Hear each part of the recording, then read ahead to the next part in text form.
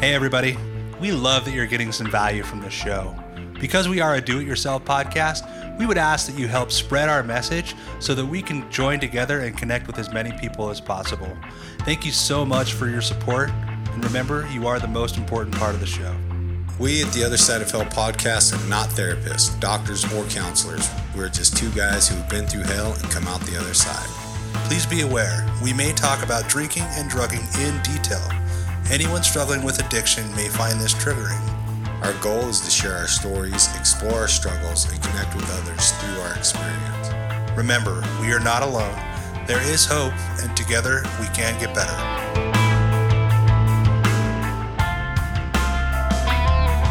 Hey guys, I'm Cameron. I'm Willie. Welcome to the Other Side of Hell podcast. What's up? What's up? How you doing, man? I'm well. Yeah? Yeah. Good. Willie is well. Willie is well. Why is Willie well? That's a lot. Doing the work. That's a lot of Just have W's. faith in the process. Yeah. Do you? Yeah. Well, it's funny that you say that, Willie, that you mentioned faith. Yeah. Because that's what I want to talk about today. Why? What do I want to talk about? I'm a faith? faithless heathen. Well, Makes it difficult. isn't it funny that that's the first thing we think of when we think of faith? Yeah. Because, like, I want to talk about faith, but it has nothing to do with religion. It's culture, Yeah. right? It is. Like, it's a little bit of what of maybe how we were indoctrinated. Yeah. But I mean, but I still have faith in my life. And I think that's sort of why I wanted to talk about it, is because I've just found myself in maybe a few situations recently where I've thought, like, I need to just trust this situation. Trust. I need to have faith in the process. I need to understand that if I do these things, that I will get this result. Right. And to me, that's faith. Sure. Right? Isn't it funny that faith and trust, like, it seems like the same thing, right? But faith, for me, the word faith has such a negative. Right. But trust, I like trust. Yeah. Well, and I think it's because when we think of faith, well, I will say that maybe our first inclination to what we think of when we hear the word faith is what you and I had discussed, is more blind faith. Yeah. Right? Where it's like, I just have faith that this will happen, even if I have decided that there is no evidence as such. Zero evidence. Right. But it's got to be true. for me, I generally do have to have some sort of evidence, Right. oftentimes, Yeah.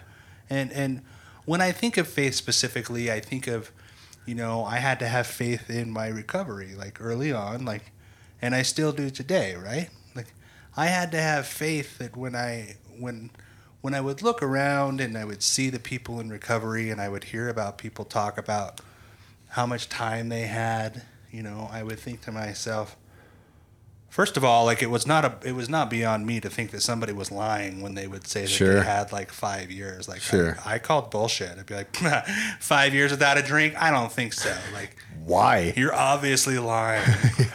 Nobody could go 5 years. Yeah. Which is funny to think that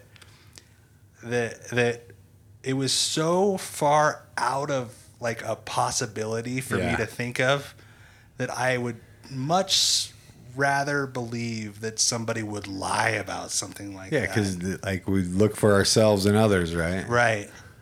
Yeah, but it's funny to think of. But my point is that when I come back to that and I think about, like, what things were like in early recovery, I had to have faith that these people were telling the truth, and that if I did what they were doing, I too could get what they had, right? Right. And so that's the faith that I want to talk about today here on the show. Yeah.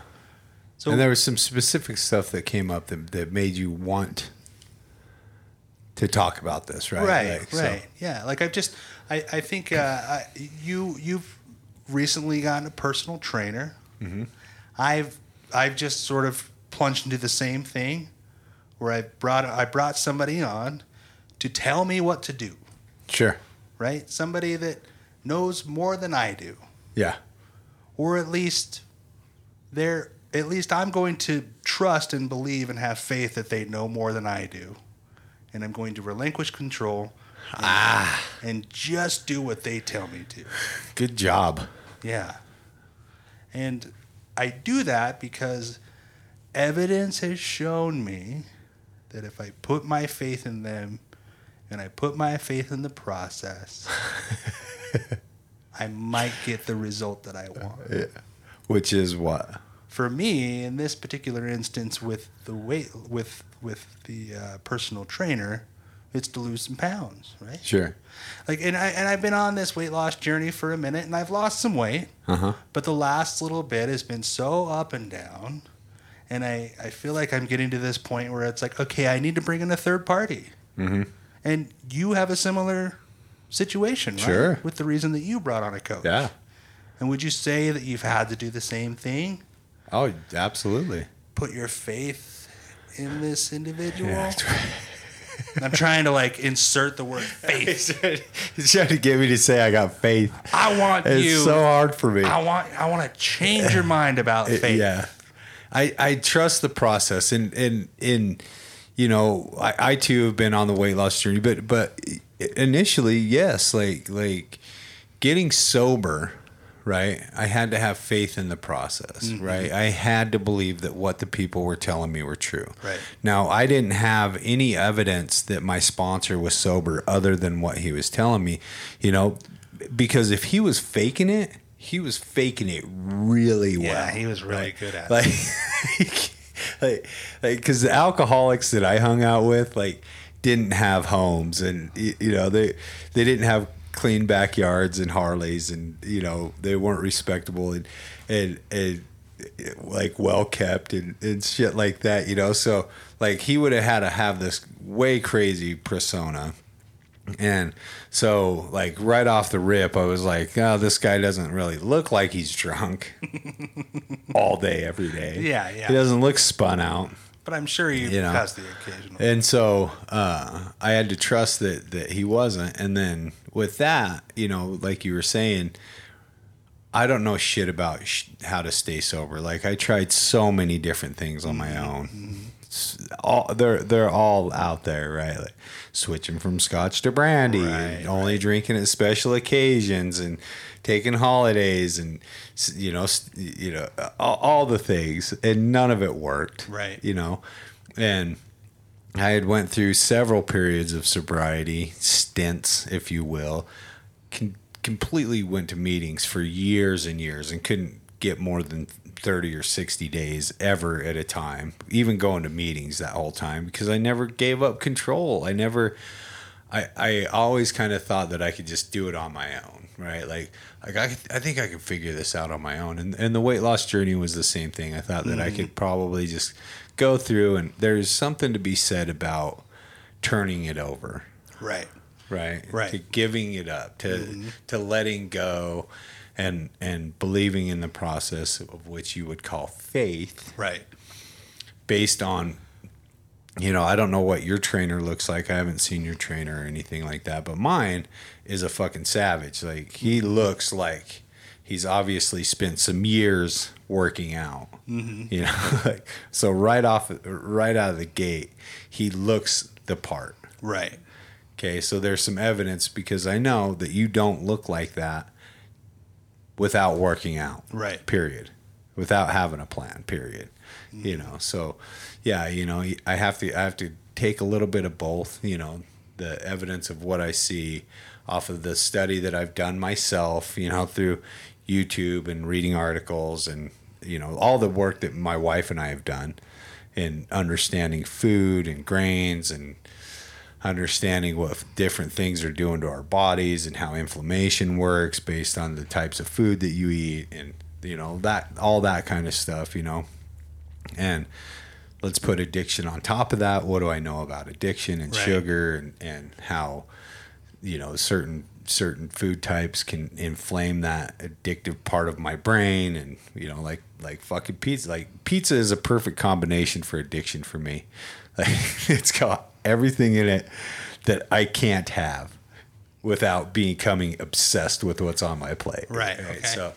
So taking all that stuff that I think I know and letting go of it all. Right. That's the important part. Okay. Yeah.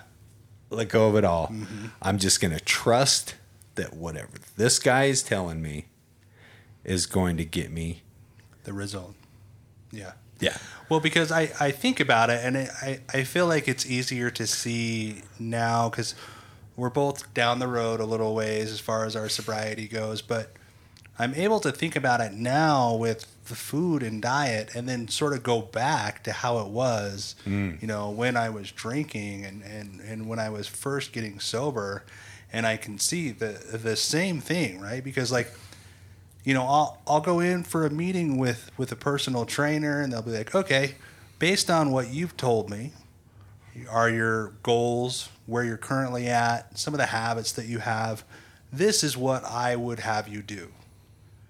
This is what I would have you eat. This is how I would have you exercise. And I want to take those things and be like, okay, but I want to do my own version of what this person's recommending. Yeah. Right? And when I was drinking, it was sort of the same way. I went through rehab, and I would go to meetings. And Yeah. I would hear what those people have to say, and then I would, hear those recommendations, and I would go, okay, but maybe I don't have to go to meetings all the time. Yeah, I could deal with the not drinking, but taking an inventory, I don't know about that. I remember the biggest thing for me, one of the biggest things for me is I had a counselor in rehab tell me about his morning routine. That's what it was. He would talk about how he would get up and he would do 25 to 30 minutes of meditation every morning. And I was like, what? Why would you do that? I'm not doing that. There's no way I'm doing that. Why? It doesn't even make any sense to me. Yeah. Why would you do that? And it's funny, because it seems like such a small and little thing, especially down the road where it is a part of my morning. Yeah. But it's that's sort of the indoctrinated belief that I have that somehow in my mind, I know best, right? Yeah. But I get to turn that over now and be like, okay, you know what? If we're talking about evidence has shown me that I don't know how to life sometimes. Right. I got to have somebody show me how to life. Certain things. For Yeah, sure. yeah. So luckily, I'm able to surround myself with people that I trust, that are trustworthy, that maybe have some of the results that I'm after, so that when I have those questions, I can refer to these individuals. Yeah. And have faith that what they tell me is accurate and true. Yeah. Or at least it was for them. And that me trying it is not going to hurt anything. Right. So it's worth discussing, right? Yeah, and you have to try it. I have a feeling that this episode might go a lot more into the food than it does the drugs and alcohol, because that's where we're at right now. Right. And that's okay. Addiction is addiction, and food has definitely proven to be a far bigger problem for me than I ever could have imagined. Sure. Right? Oh, yeah. And the cards are stacked against us when it comes to that. A lot of times, a lot of people can relate with the fact that when you put down the bottle, you pick up the fork. Right. A lot of people can understand that. A lot of people can recognize and understand that when we put down or when we look back through our lives, the cereal was the first thing we went to, even as children, that sugary deliciousness that we would sit down and be comfortable with Saturday mornings and eat a box of cereal. And, Dude, what was your favorite cereal? it turned out... Ultimately, it turned out to be a mixture of Lucky Charms and Oops All Berries, and I would mix those two together, and I would have Oops All Lucky Charms.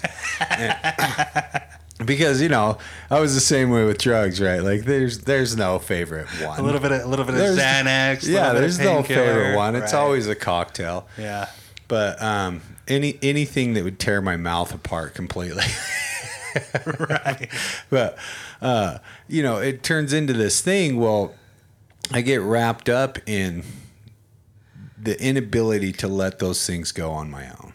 Right. This recovery journey is not something that I've been able to do by myself. Like I've proven that. Right, absolutely. You know, I've proven that I do need other people, and it's okay to ask for help and get some coaching, you know, and finding somebody that has some stuff that I want based on whatever that is, right? Like you can find your mentor based on whatever that is, you know. And we have them in different areas, and you know, for me, I have a fitness coach that has also turned out to be quite the mindset coach as well. Right. Because becoming disciplined in food and becoming disciplined in wake up time and workout and all that stuff, I get to be the proof. I get to be the evidence for other people to have faith in the process of getting a coach. Right. And I had someone in my life do that for me, which was my wife, right? My wife was on the same journey, you know. We got sober together, we got arrested together, we did this whole thing together, you know, and as I led in sobriety, she followed, and then we tried to get, you know, we tried to get healthy, and like I always did my own thing, looking at YouTube videos, like trying different diets and exercise routines, and like, oh, if I just go for 15 minutes or blah, blah, blah, you know, but it never got me any substantial results. Well, she went and got a coach. Right. She went and got a trainer, and she started smashing it. Like everything changed for her. And I saw that, right? And so there was evidence to show that getting someone else in your life, you know, and having the faith that, like, she had the faith that and I don't know where she got it from, but she did it, and I watched her change. And then through watching the videos, you know, my coach's videos, I thought, this guy has something that I want, and I think if I bite the bullet and I jump on board, then perhaps I'll get that thing that I'm looking for, which is some inner peace and self-love and some discipline, and, you know, change my body, and everybody in my life will be proud, and like I'll feel good about myself, and all those things that I have. But it does come from, you know, for whatever reason, we see something that sparks an interest in us, right? And then we investigate. I wonder what that's about, right? So, yeah, I like the topic of faith. It's a very tough one for me. Sure. Because, like, it would be the same thing if we were to have a topic on God. Would you agree? Well, I mean, the word faith goes so along with religion.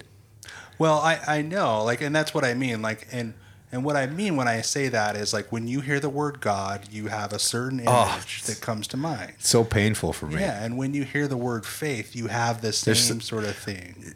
A lot of trauma attached to it, like religious trauma attached to it. Yeah, sure. It seems ridiculous, but as I get better, you know, it didn't seem as ridiculous when I was super sick in it. Right. You know, but like realizing that it's still there through simple words like faith, like right, we can't. Faith is retarded. You can't talk about faith. You definitely can't say retarded. Faith is. I have faith that if you say the R word, you're going to get crap for it. Faith is nonsense. Right, but it's not. It's really not. Like, well, we just gave some really good examples of faith in our lives. You know, one of the arguments for people are like, everyone has faith. Everybody's got faith. Do you think the sun's going to come up tomorrow? Do you have faith that the sun's going to come up tomorrow? And that's I have a lot of evidence that shows me that the sun's going to come up tomorrow. Right. So that's a little bit, for me, that's different than. It is different, you know, than faith, right? You know, so because it's hard for me to pin down a definition for faith. Sure, right? Sure. So like as we talk about this stuff, like what do I mean by faith? Faith in my coach, faith in the process, faith in, the future, faith in, like what do I mean by that? And how do I use it? How do I demonstrate that? So how do you go about? Well, it would seem as though faith, like another word for faith is trust. Yeah. But what I think of when I think of the word trust is I think of individuals who have proven themselves to me as trustworthy, right? And I have been allowed to put my trust in them based on previous behavior and interaction with that individuals. Faith to me seems a little bit different because I get to say that I get to have faith in more of a process or more of something less tangible, right? Like rather than an individual, I get to have faith in certain actions and certain behaviors will get me certain results, right? I mean, that's sort of what it means to me. Just like because there is such a thing as faith in higher power. And I'm not here to say that anybody that says that they have faith is wrong or is bad or is anything. Like, I have many, many family members who have faith and they live happy, wonderful lives, you know? And I know plenty of people like that. And so like for them, like they have faith that God of their own understanding will take care of them and they have faith in different aspects of their life. Well, I have the same faith. I have faith that life will be okay. I don't know if that's coming from quote unquote God, but I do have faith that like everything will work out, But I also know that I have to take certain actions in order for that to be the case, right? And that I have to avoid certain behaviors or else, there's a good possibility that if I put my faith in the wrong thing, it could lead me to a very bad place. Because something, that we talked about before is that I had faith in drugs for a very long time. That they would produce the result you were looking for. Yeah, that if I made the effort, and by that I mean like if I woke up in the morning and said to myself, how am I going to get that drug today? Okay. And then I went through the process of finding the money or robbing whoever it was I needed to rob or pawning whatever it was I needed to pawn. And I finally got that drug that I wanted. I had faith that putting that substance into my system would give me the result I was after. Right. Now, I will say that towards the end, it didn't work like that anymore. Right? Which is how I knew it was time to change. But it didn't keep me from acting on that faith. So now I get to wake up in the morning and say, you know what? Evidence has shown me that if I start my day with 30 minutes of reading, prayer, or meditation, then I'm going to have a better day than if I just woke up and started doing stuff. Gave you enough to at least start. Right. Yeah. And if I set my intention for the day, I'm generally going to have a better day. Evidence has shown me, and I have faith, that if I wake up and do some form of exercise for at least 30 minutes, that my brain's going to be, much more in sync with everything that needs to happen that day. Those endorphins have been released in my body. I'm just generally in a much better mood throughout the day.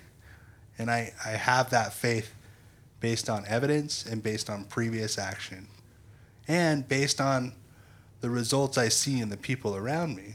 Like when I talk about hiring this guy, I've actually hired more of a service than an individual, but there is an individual who's Sure. who I'm working with.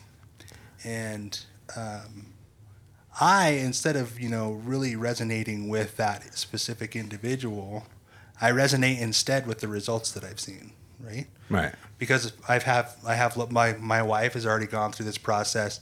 Some people in her family have gone through this process with this individual and this organization, and I see the results in them. Right. So it's like, I have faith that this will work if I take the steps they're telling me to take, just like those people before me did, that I will get the same results that they got, And so, what is what is the definition of faith, Jordan? Would you? Because As we're talking about it, it becomes a little bit more interesting. gets so. What's the precise definition? Like, is it faith if there's evidence? Like, is there not? Like, well, I feel like that's why it's called blind faith. Like, blind faith means you have faith without evidence. okay. Well, so according to Google, it says faith is complete trust or confidence in someone or something. Okay. Second one would fall into the religion category, saying strong belief in God or in the doctrines of a religion based on spiritual apprehension rather than proof. So what was the first one again? First one was complete trust or confidence in someone or something. Yeah, I can get on board with that. Yeah, I'll remind you that that's the first definition. That's the first definition. I can get behind that. I can get behind that. So would you say you have faith? Yeah. Yeah. I mean, based on that definition, Right, I have right. quite a bit. But it's the second definition that you associate most commonly with that word. Sure. And that's why it frightens you a little Yeah. bit. Yeah. Want to get into arguments. Yeah. But I also have faith. yeah.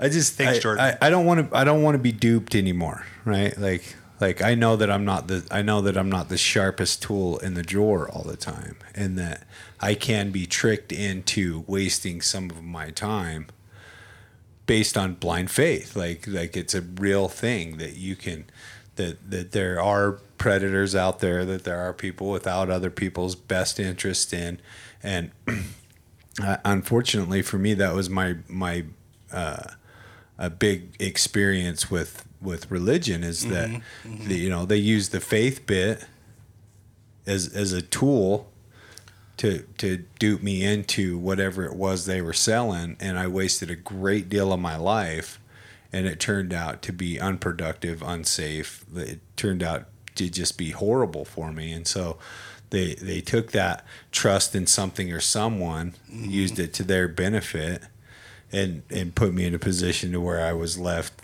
trying to find out what all this meant. And so I guess there is some trauma, when that word comes up. But definition number one, I absolutely have. I have that in you. I have that in the podcast. I have that in the recovery movement.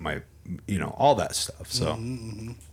Well, and it's like you said. I mean, the same thing can be said for trust. We all have situations, individuals, people in our life that we have put our trust in, that have then come back to show us that trust was not validated, right? Like, we shouldn't have had that trust in that individual based on these new behaviors and these new actions. Yeah. Like, it turns out that maybe our trust was a little bit misplaced with those individuals. And so same thing happens. Like, you have faith in this God, let you down. I had trust in this thing, turned out not to be true. You know what I mean? Like, I shouldn't be trusting that person. Yeah. Damn, that's on me. Yeah. You know what I mean? Like, I'm hoping to work past this trauma to learn this lesson and continue to grow. Yeah. So, I mean, it's all a part of the process. Have faith in it. Yeah, my coach always talks about working past your trauma. Like, everything can be attributed to some type of trauma. We're grabbing vices and addictions are he says that it's not necessarily a disease, it's a discipline problem. It's like we're trying to vice the feeling that we have, right? And I have to believe that if I maintain the program that he's put me on, have faith in the program that he's put me on, I can get to a place where I can identify more rapidly when dis-ease is trying to control any situation, right? So when I'm feeling anxious and I want to eat food to calm that down, if I stay on the program, I'll identify that faster. I'll be able to recognize what's happening, and I can get past it without grabbing a vice, which for me is food, laziness, sleeping, pornography, spending money, being angry, lashing out, you know, these things are all vices. And if I stay on the program, then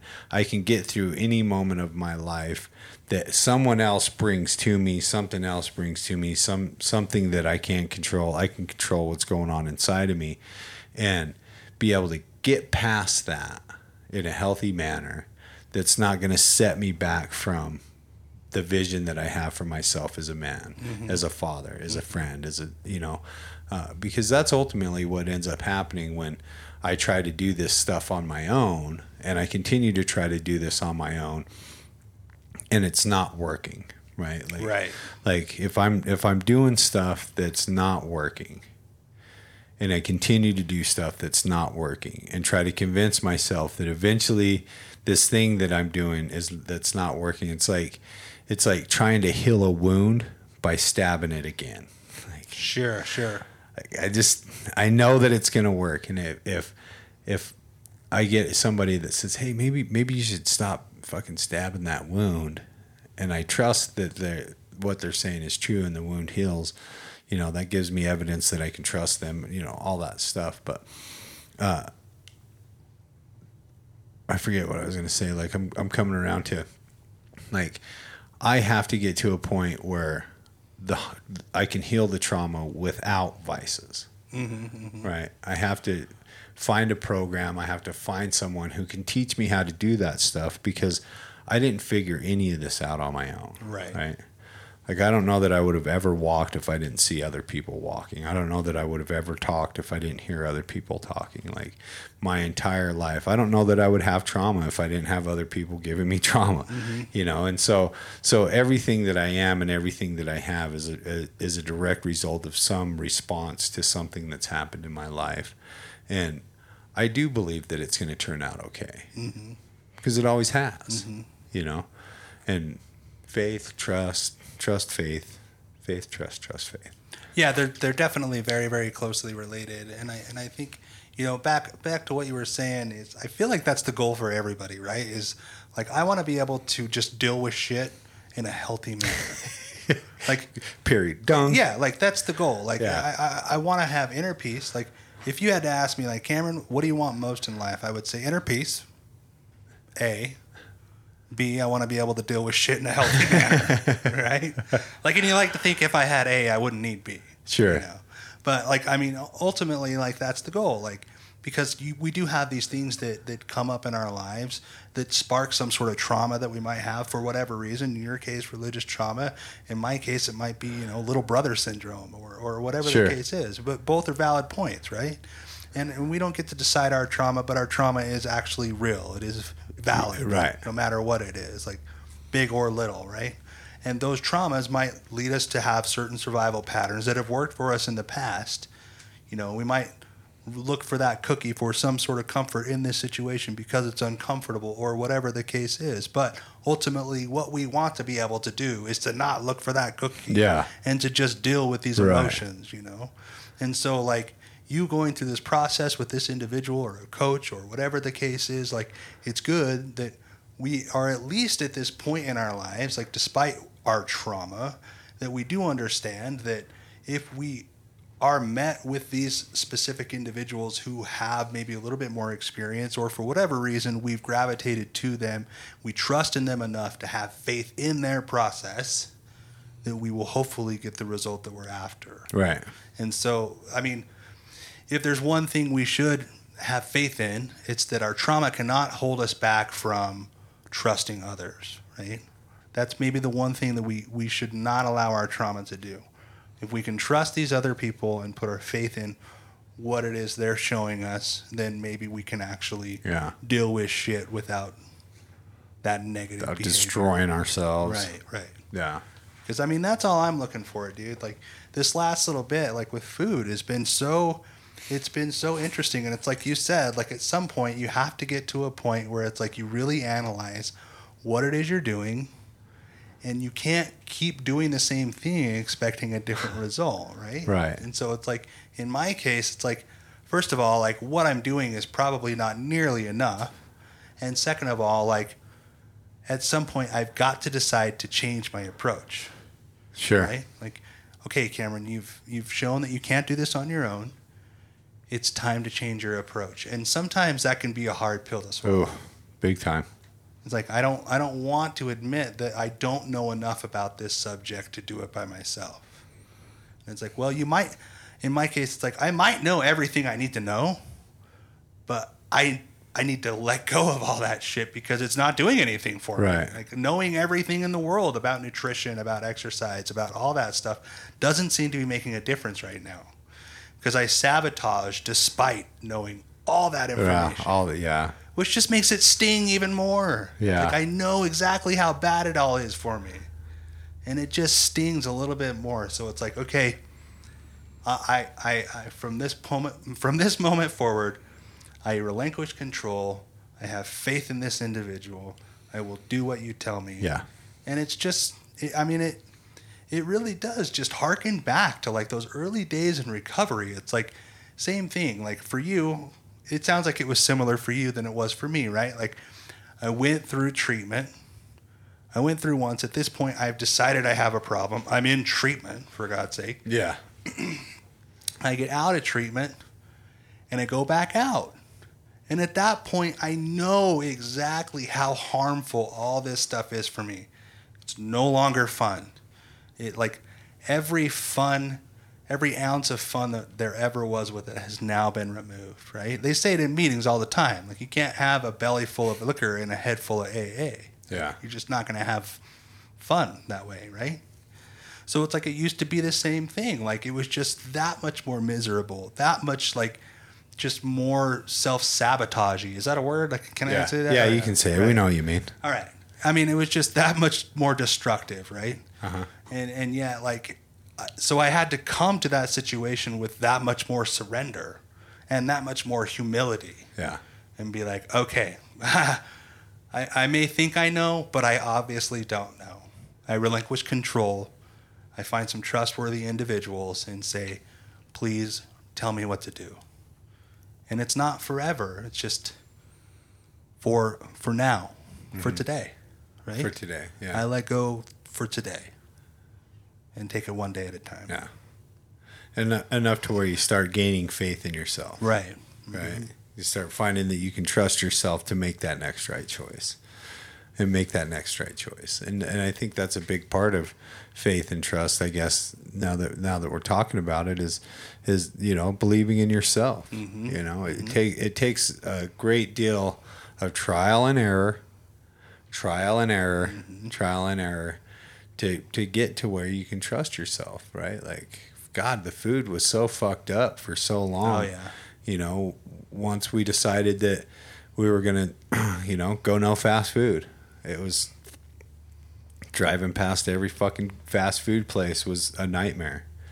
And then going grain free, like Jesus Christ, that's all you see, and the more stuff that we eliminated, the more you see this shit, it's just every time you make the next right choice is a demonstration that you can do the next right choice. Mm-hmm. And when you make the next right choice and you do that consistently, whether it's in the way you're spending your finances or the way that you're treating your spouse or the way that you're treating yourself, the way that you're, putting things into your body or your meditation program, getting up and doing a half-hour meditation every day, I'm sure wasn't easy for you. Right off the rip, right out of the gate, it wasn't easy, and that's the thing is this stuff isn't easy. It's worth it, Right. We say that over and over and over again, and I guess finding the faith that it is going to be worth it based on the result the other person has had, mm-hmm. right? Mm-hmm. Because I have never seen actual evidence, sufficient evidence to prove the existence of a God.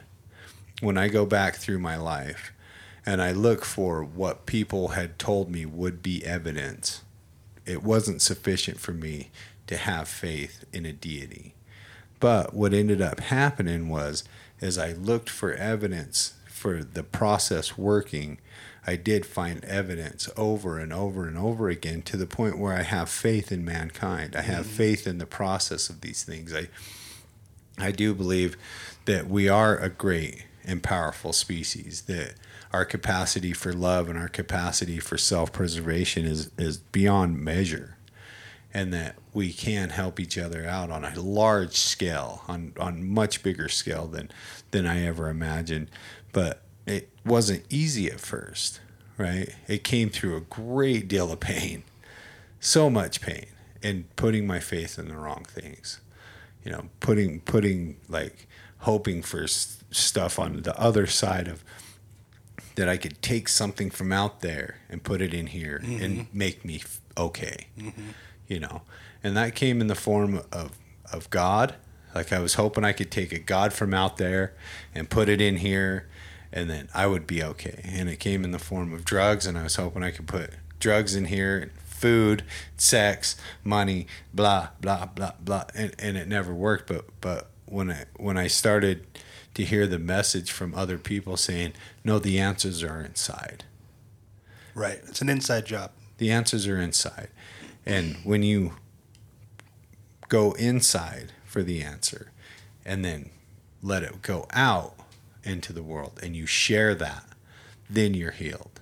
It's not taking from there and putting inside to be healed. It's going in here and giving out there that you're healed, and experimenting with that, right? Over and over and over again. Because I fall down, man. Sure. Oh, yeah. Bang my head, peanut butter, fall short, Yeah. To cravings. But there are some things that I've never done again, I stopped praying a long time ago.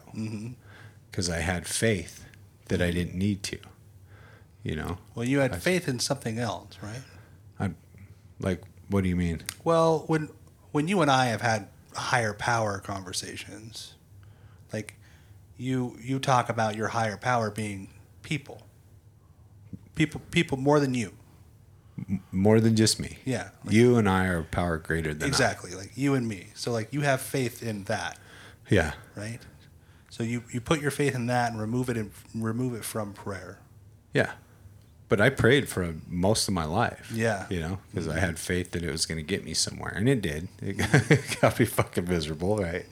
But that's me. That's not everybody's story, For a great many people, prayer is a place of comfort and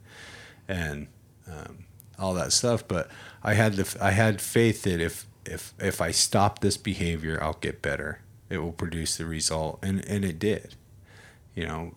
Sometimes stopping things, having faith that if I stop certain things, despite, like the cookie, Right. You'll have some people tell you like you will fucking you're never gonna have a cookie again. How what do you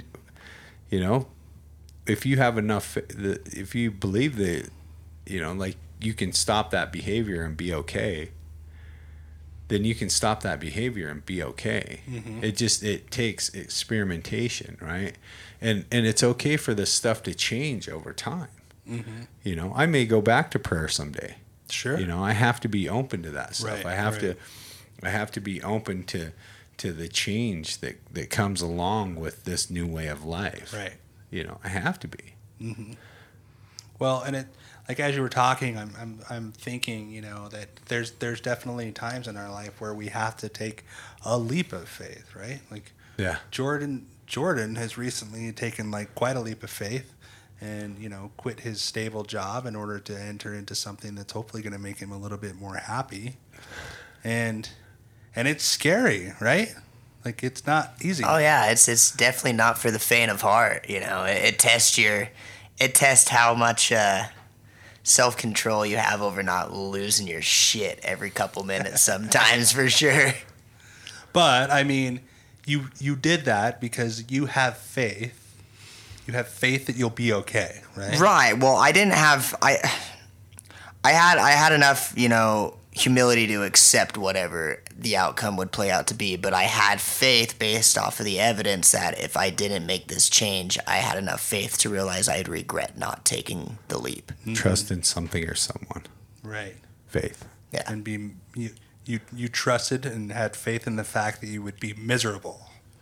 Yeah, I mean, didn't think it became a point for me where, you know, the fear of failing was no longer outweighed by the fear of staying the same and not trying, right? So there was comfort and stability with where I was with my job. But when I was being real with myself and saying, okay, well, I've been here almost 11 years now, and I know what another 11 years is going to look like. Am I okay with that? And the answer was an immediate, resounding no. I am not. But I am okay with going and trying. And I was like, and then I had to ask myself, okay, now if I fell miserably, if this just bombs, am I going to be okay with that? And it wasn't an instant no. It was, we'll make it work. Yeah. Yeah. And we'll make it work is all I needed. Yep. For now. Yep. It's good enough. Good enough. Yeah, little seeds. Yeah. I love hearing shit like that, because it really is like sometimes we get to touch or tune into that higher version of ourselves, right? That wants like the best for us, that is telling us to go out and do something. But it's so easy to stifle that because of fear. I mean, I feel like it always comes down to fear. But really, like in Jordan's case, he was able to play that through and say, what's the worst thing that could happen? And when he thought about like the absolute worst thing that could happen, he got to say to himself, we could make that work. I could work with that. Yeah. And so it's like, boom, there you go. Maybe that's all we need for faith. It's like, if I hire this individual or this company or whatever it is, and I decide that, you know, like, because there is some fear with it. Like, it seems like I've been struggling to have any sort of consistency with anything lately, you know? So I do have fear. Like, well, what if this isn't going to work? Well, what if, and I can do that with about anything in my life, right? But there is some fear with it. But if I have faith, I can at least say, well, what if it doesn't work? Well, I guess I'll just keep trying something until something works, right? Because I have faith that something will work.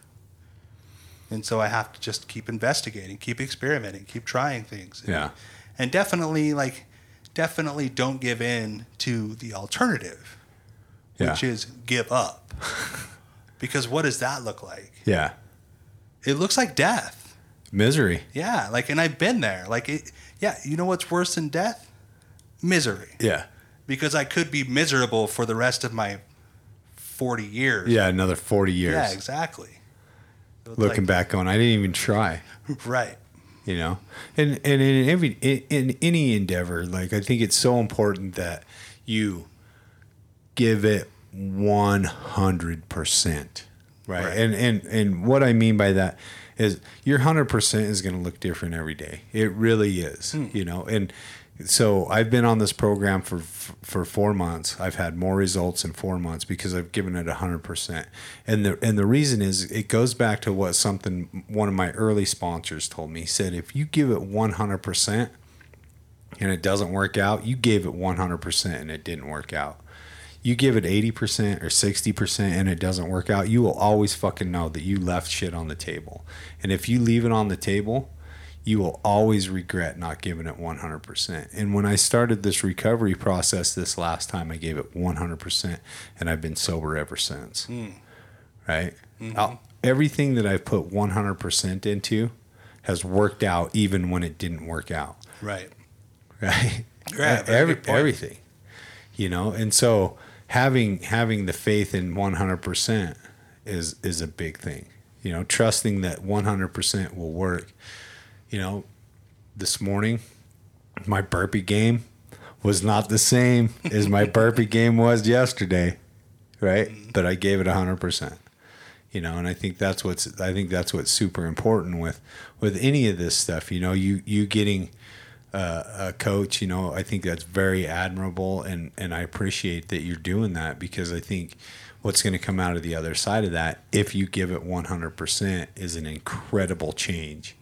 You know, something that can't be denied, that, you know, hopefully some of our listeners and some of our viewers can see. You know, people that follow you on your Instagram, they'll look at and they'll see and they'll be like, holy fuck, look at the change that has happened.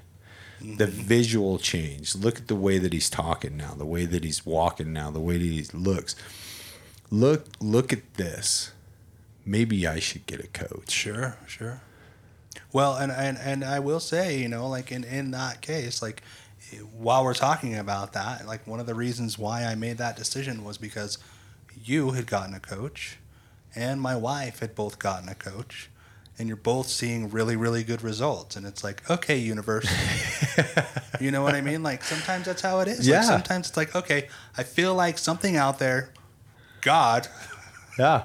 I'll say God just to freak you out. Yeah, you can say it. Right. As long as I don't have to have one. Yeah. I mean, sometimes it does. It feels like, okay, all the signs are there telling me to do something. Yeah. Like, if this is the result I want, then this is the action I take. Yeah. And so, I mean, it's been cool. I'm excited. I'm nervous, but I am also excited. And I think the fact that I'm nervous means that it's the right thing to do. So. Sure. Well, yeah. But, I mean, sure. Talking about 100%, I feel like our war story today is somebody who gave 100%. Oh man, especially on the other side of like her recovery. Like this girl went all out. has put in some work. Yeah. We're talking about Sarah. Sarah is our war story today. The author of Sober as Fuck. Sober as Fuck. That's right. She's pretty amazing, man. She put in 100% into her partying too. Yeah, I loved her story. I loved great. her delivery of it. I've been to a rave or two. I wouldn't have called myself a candy kid, but been to a party. Kind of took me back a little bit. Been to an abandoned building. Yeah. Bumping out. Yeah, I mean, I wasn't like huge in that scene, but I definitely did it a couple of times, and so what I really appreciated about her telling her story is I could visualize it the whole way through. And she paints a perfect picture of it. Yeah. And you can definitely sort of just be there with her and observe the insanity as it's taking place, like by the way that she tells it. But the pregame. Yeah, show. man. Remember talking about pre-gaming on the car on the way there? Yeah. And just the insanity that comes with more and more and more and more. Right? Yeah. And she definitely had that. And, again, blackout. Yeah. And how dangerous. Like, fuck, it's so dangerous. Ugh. It's crazy to me to think that there's just these so many instances in my lives or our lives or her life where we just don't know. Yeah. I have no idea what happened in that amount of time. Yeah. And it could have been worse. Oh. Whatever it was, it could have been worse. All the way to the point, she collapsed at a party, and luckily there were medical tents there. Right. Yeah. Because she was at a rave. She was at this rave. A big, apparently big event, huge, huge event, and I'm sure she wasn't the only one there that night. I imagine there were people that did lose their lives that night because it's such a big event, but. She got to live long enough to tell her story, get on the other side of it, and now her movement. She mentions towards the end of it she wants to be the face of young people in recovery, and I think that's a very noble and legit goal. That's right. I think that's awesome. So she sounds pretty amazing. I think you guys are going to dig it too. I can't wait to share her story with you. So. Without further ado, here is Sarah's war story.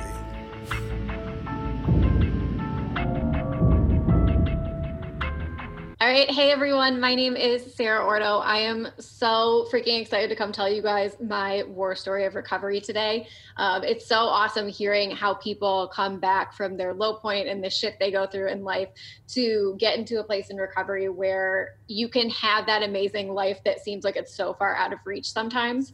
So I was your typical party girl, binge drinker. I couldn't just drink to have a drink. I was a blackout drinker through and through. Every single time I drank, I would drink to the point of blacking out. And the thing that was really dangerous for me was that I was not the blackout drinker that would get sloppy and like pass out or fall asleep eventually. I was like full functioning in my blackout, which, as you can imagine, got me into a lot of dangerous situations. I would go places, do things, and I would have zero recollection of any of it. And at the same time, I would talk to people afterwards and they'd be like, oh my God, you didn't even seem that drunk. And I would not remember seeing them, speaking to them. They would tell me I was places I wouldn't even know I was at. So it really just became this toxic cycle. And the reason I can say I started drinking, I had my first drink when I was around 12 years old when I first tried it. And from there, I drank regularly until the point when I was 26. So I was a numbing drinker. I definitely drank to numb out pain, trauma, the things I didn't want to feel in my life, the things about myself I didn't want to deal with. And that led me into this blackout cycle, which what ultimately got me out of it was definitely a rock bottom. I know some people don't have to have that rock bottom to get sober, but I definitely did. My mother begged and pleaded with me for years to stop drinking. And, you know, as anyone listening that struggled with addiction knows, they can cry, they can beg, they can plead, they can hand you every resource in the book, but until you're ready to actually do it, you're not going to do it. And so for me, what that took was I was really into the EDM electronic music scene here in the Detroit area where I'm from. And we went to a music festival every summer called DEMF, Detroit Electronic Music Festival. And it basically was the epicenter of drinking, drugs, and partying and DJs. There were all night after hour parties. Like, it was some of the wildest partying we would do all year. They would take warehouses in Detroit and turn them into all night raves. So it was pretty wild. And it was obviously my favorite time of the year because we could just go balls to the wall with everything. And so on this particular day, it was May 24th, 2015. I went downtown and I had my typical pregame in the car on the way down. I drank about 3/4 of a fifth of tequila on my way there. Once I got down there, I had taken an Adderall because I would just take anything at that point. We had to wait in a really long line. I ended up making friends with people in line and leaving with 2 guys to walk to a liquor store where I bought another pint of vodka and chased it with a 40 of Mike's Hard Lemonade. Came back to the line, was drinking with the people in front and behind me in line, whatever they had. And I don't remember getting into the festival at all. One of my friends that was with me told me afterwards, she even sat me down at one point and was like, "Are you okay?" And I was like, "Yeah, I'm fine. I'm good. Like, let's go in."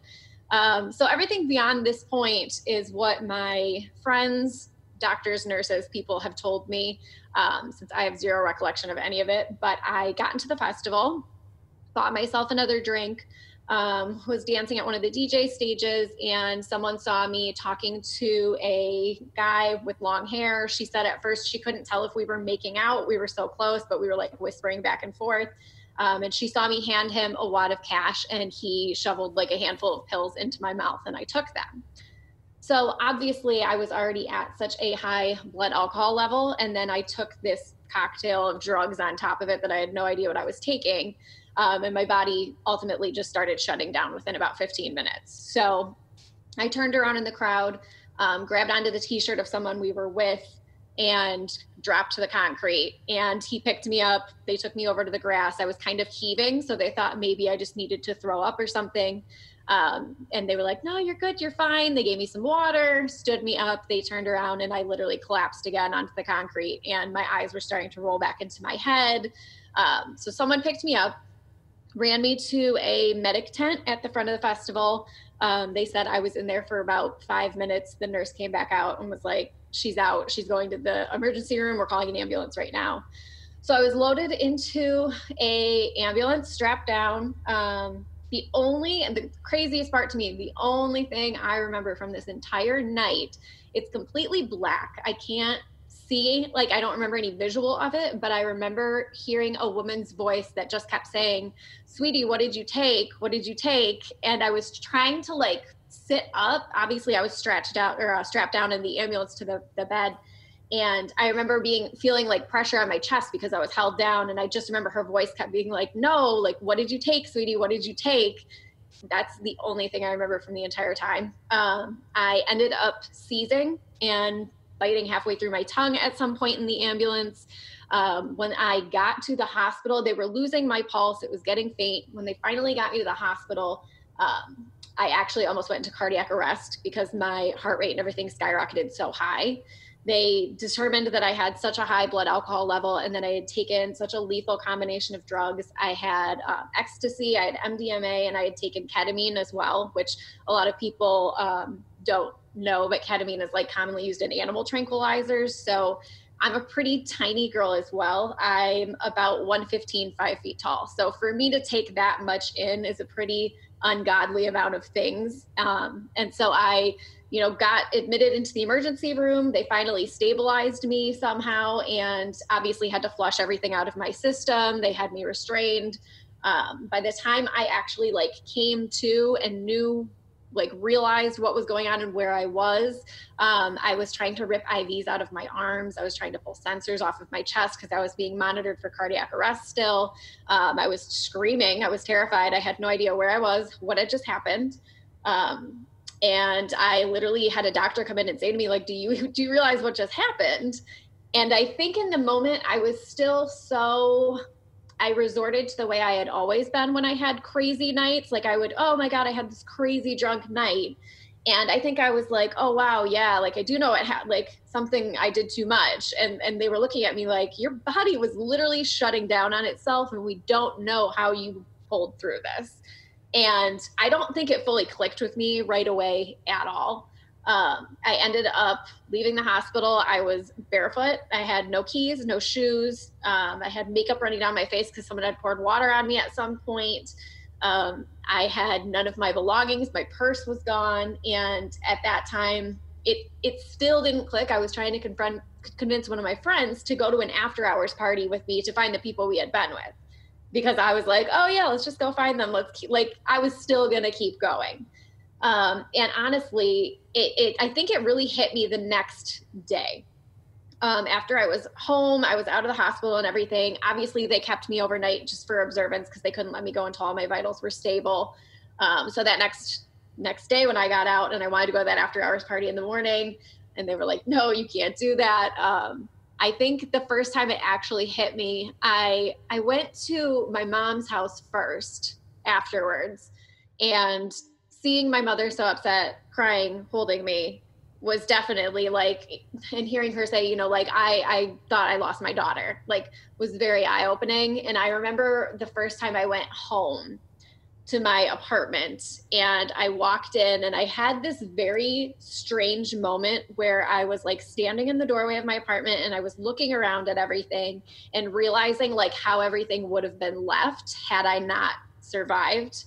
And seeing things like the grocery list, scribbled on the refrigerator, the pillow I had just slept on, and thinking about what my mom would come in there when they made her come clear out my things, and thinking about what she would have kept to remember me by, and thinking would she have kept my pillow because it was the last thing I laid on and maybe it smelled like me? Would she keep this last note I wrote with my it was just very, very crazy. And I remember sitting on the floor in the doorway of my apartment for hours, just crying on and off and realizing I could be gone right now. This was too much. This was too far. And it was the worst feeling in the world, having to sit down and send out apology letters and messages to my friends, my family that, were trying to call the hospital, and they would tell them nothing because they can't tell that over the phone. People didn't know if I was dead, if I was alive. They wouldn't even tell my mom if I was dead when she was calling. They just said that I had been admitted. So having to apologize to people that were scared shitless that you were dead and were trying to figure out what was going on was the worst feeling in the world, having to put them in that place. And that literally is the last drop of alcohol I've ever had. I've been sober since that next day. It was May 25th, 2015 is my sober anniversary. I just had my 5-year anniversary not too long ago. And it's been hard. It's been so worth it, though. It's definitely not, I didn't get sober and it was easy and that was it. Once I got sober, it definitely brought out a lot of the trauma, a lot of the experiences with sexual assault, rape, abuse I had been through that alcohol had normalized for me for so long that I just brushed off as being, another crazy drunk experience, when they were things that were really, leaving a mark on me and fucking me up in the long run. So I had a lot of healing to do. I had a lot of therapy to do.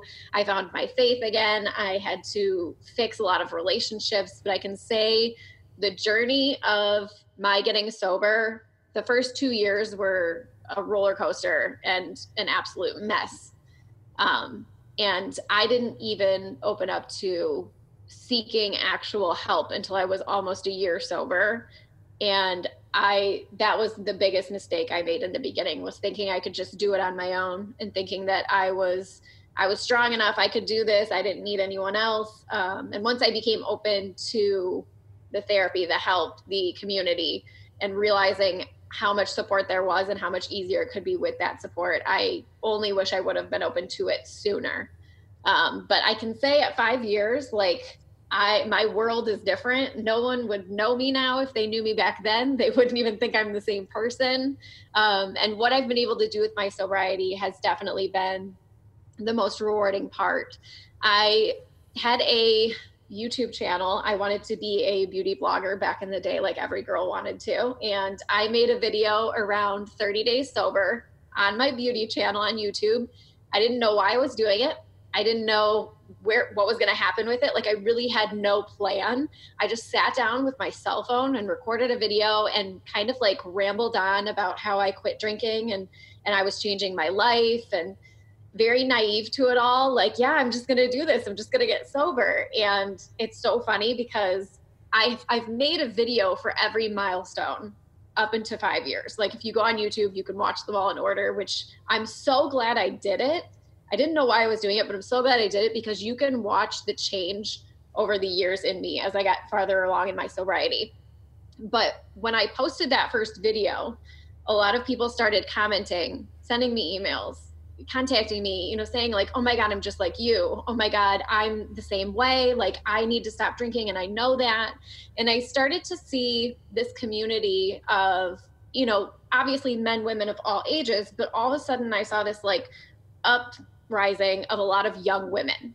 And that was something I realized early in sobriety, was there weren't a lot of people like me talking about sobriety. I saw a lot of older people, a lot of men, a lot of older women, but there was nobody around my age talking about it. I was 26 and I was newly sober. Like, this is when everyone really gets into drinking in the first place and really starts navigating that world. And I was still figuring out who I was as an adult. And I couldn't find anyone like me talking about it. And all these people started contacting me. So I started a blog, and I would just write little blog posts, and more people kept reaching out. And then I actually ended up having a dream. And in my dream, I found a book on the floor.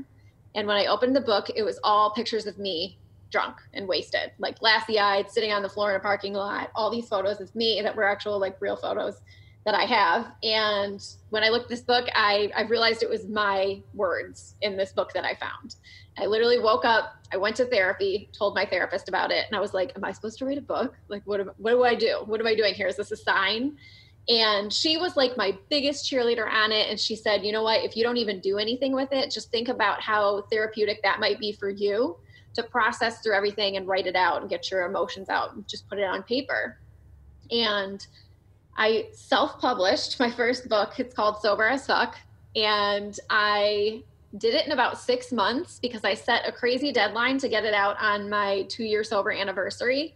So I wrote this book all about what it had been like going through the first 2 years, the hard parts, the finally being open to getting help, and all the growth and realizations I had within those first 2 years, and figured out how to self-publish it, put it out there to the world, and it took off. And it was crazy because like I knew at first my friends and my family were going to buy it, because obviously, like, you know, someone that writes a book, like, of course you're going to order it. Like, oh my God, we're so proud of you.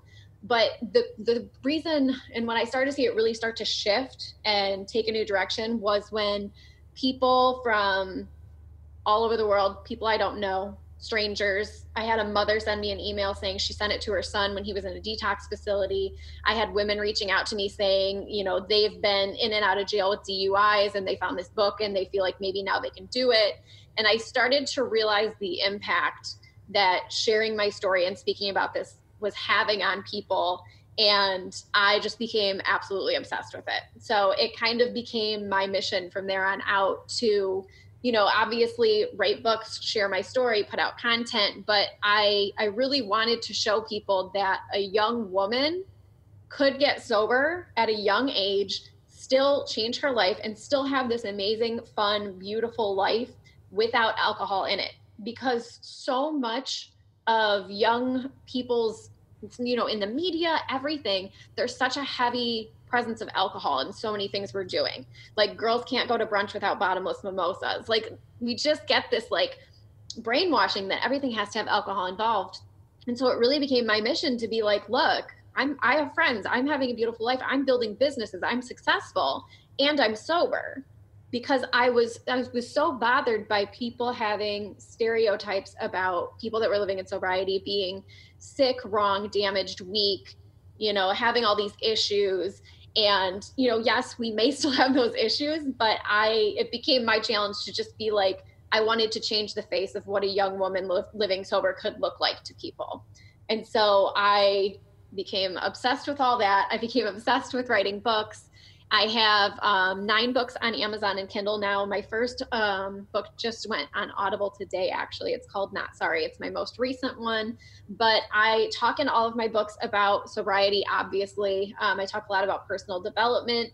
And I talk in all of my books about how none of this would have ever been possible without my getting sober, which I think is something I am so grateful for, because when I realized the impact and the influence I've been able to have on other people and the messages I've been able to get out there, it would have never happened had I not had that night, had I not hit rock bottom, had I not decided that was enough and it was finally time to change my life, because I was lucky enough to still be here and realize that there was a reason I was still here. I had a bigger purpose that I hadn't met yet. I had a lot of things that I still needed to do and I still needed to say.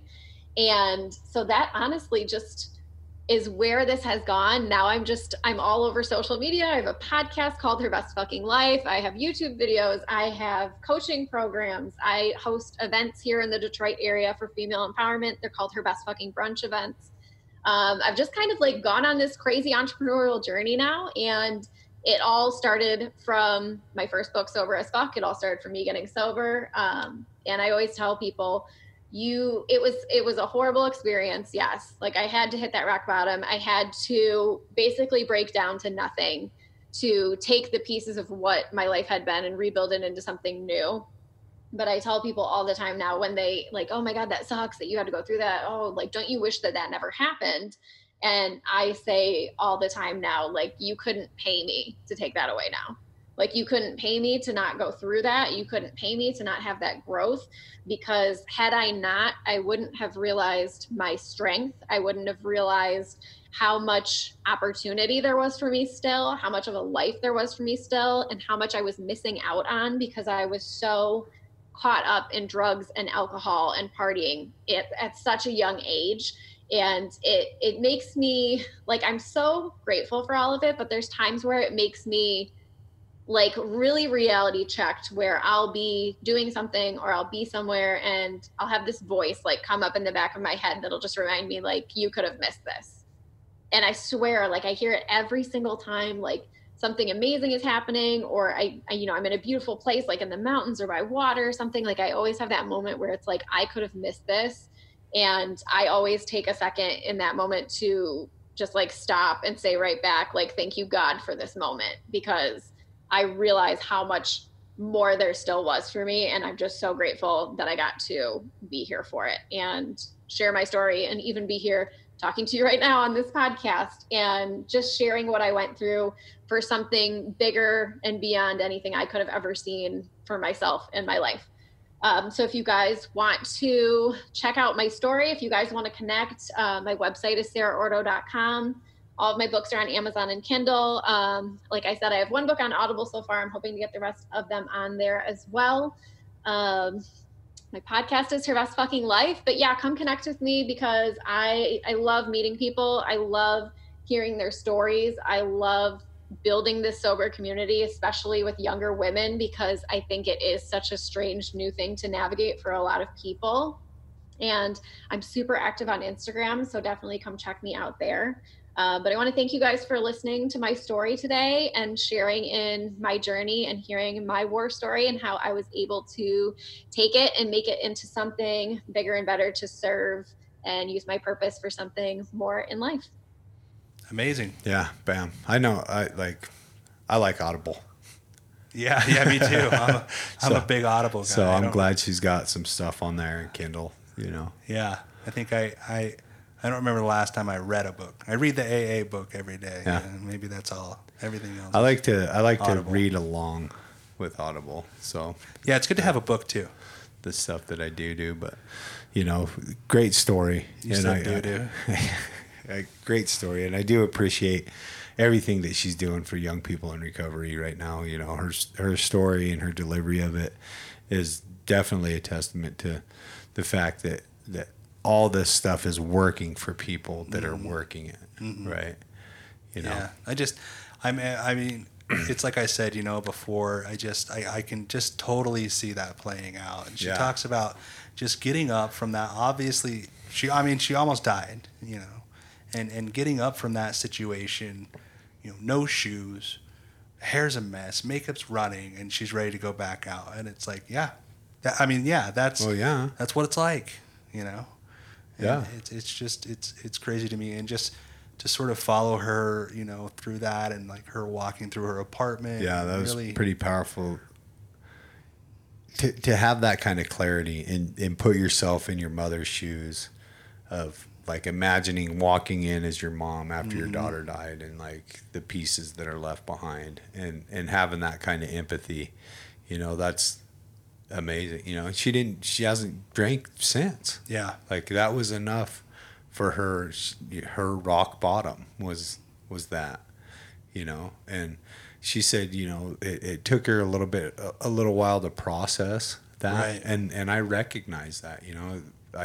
There's been many times in my life that it's taken me a while to process the severity of where I was at and how fucking lucky I am that I'm at where I'm at. Oh yeah.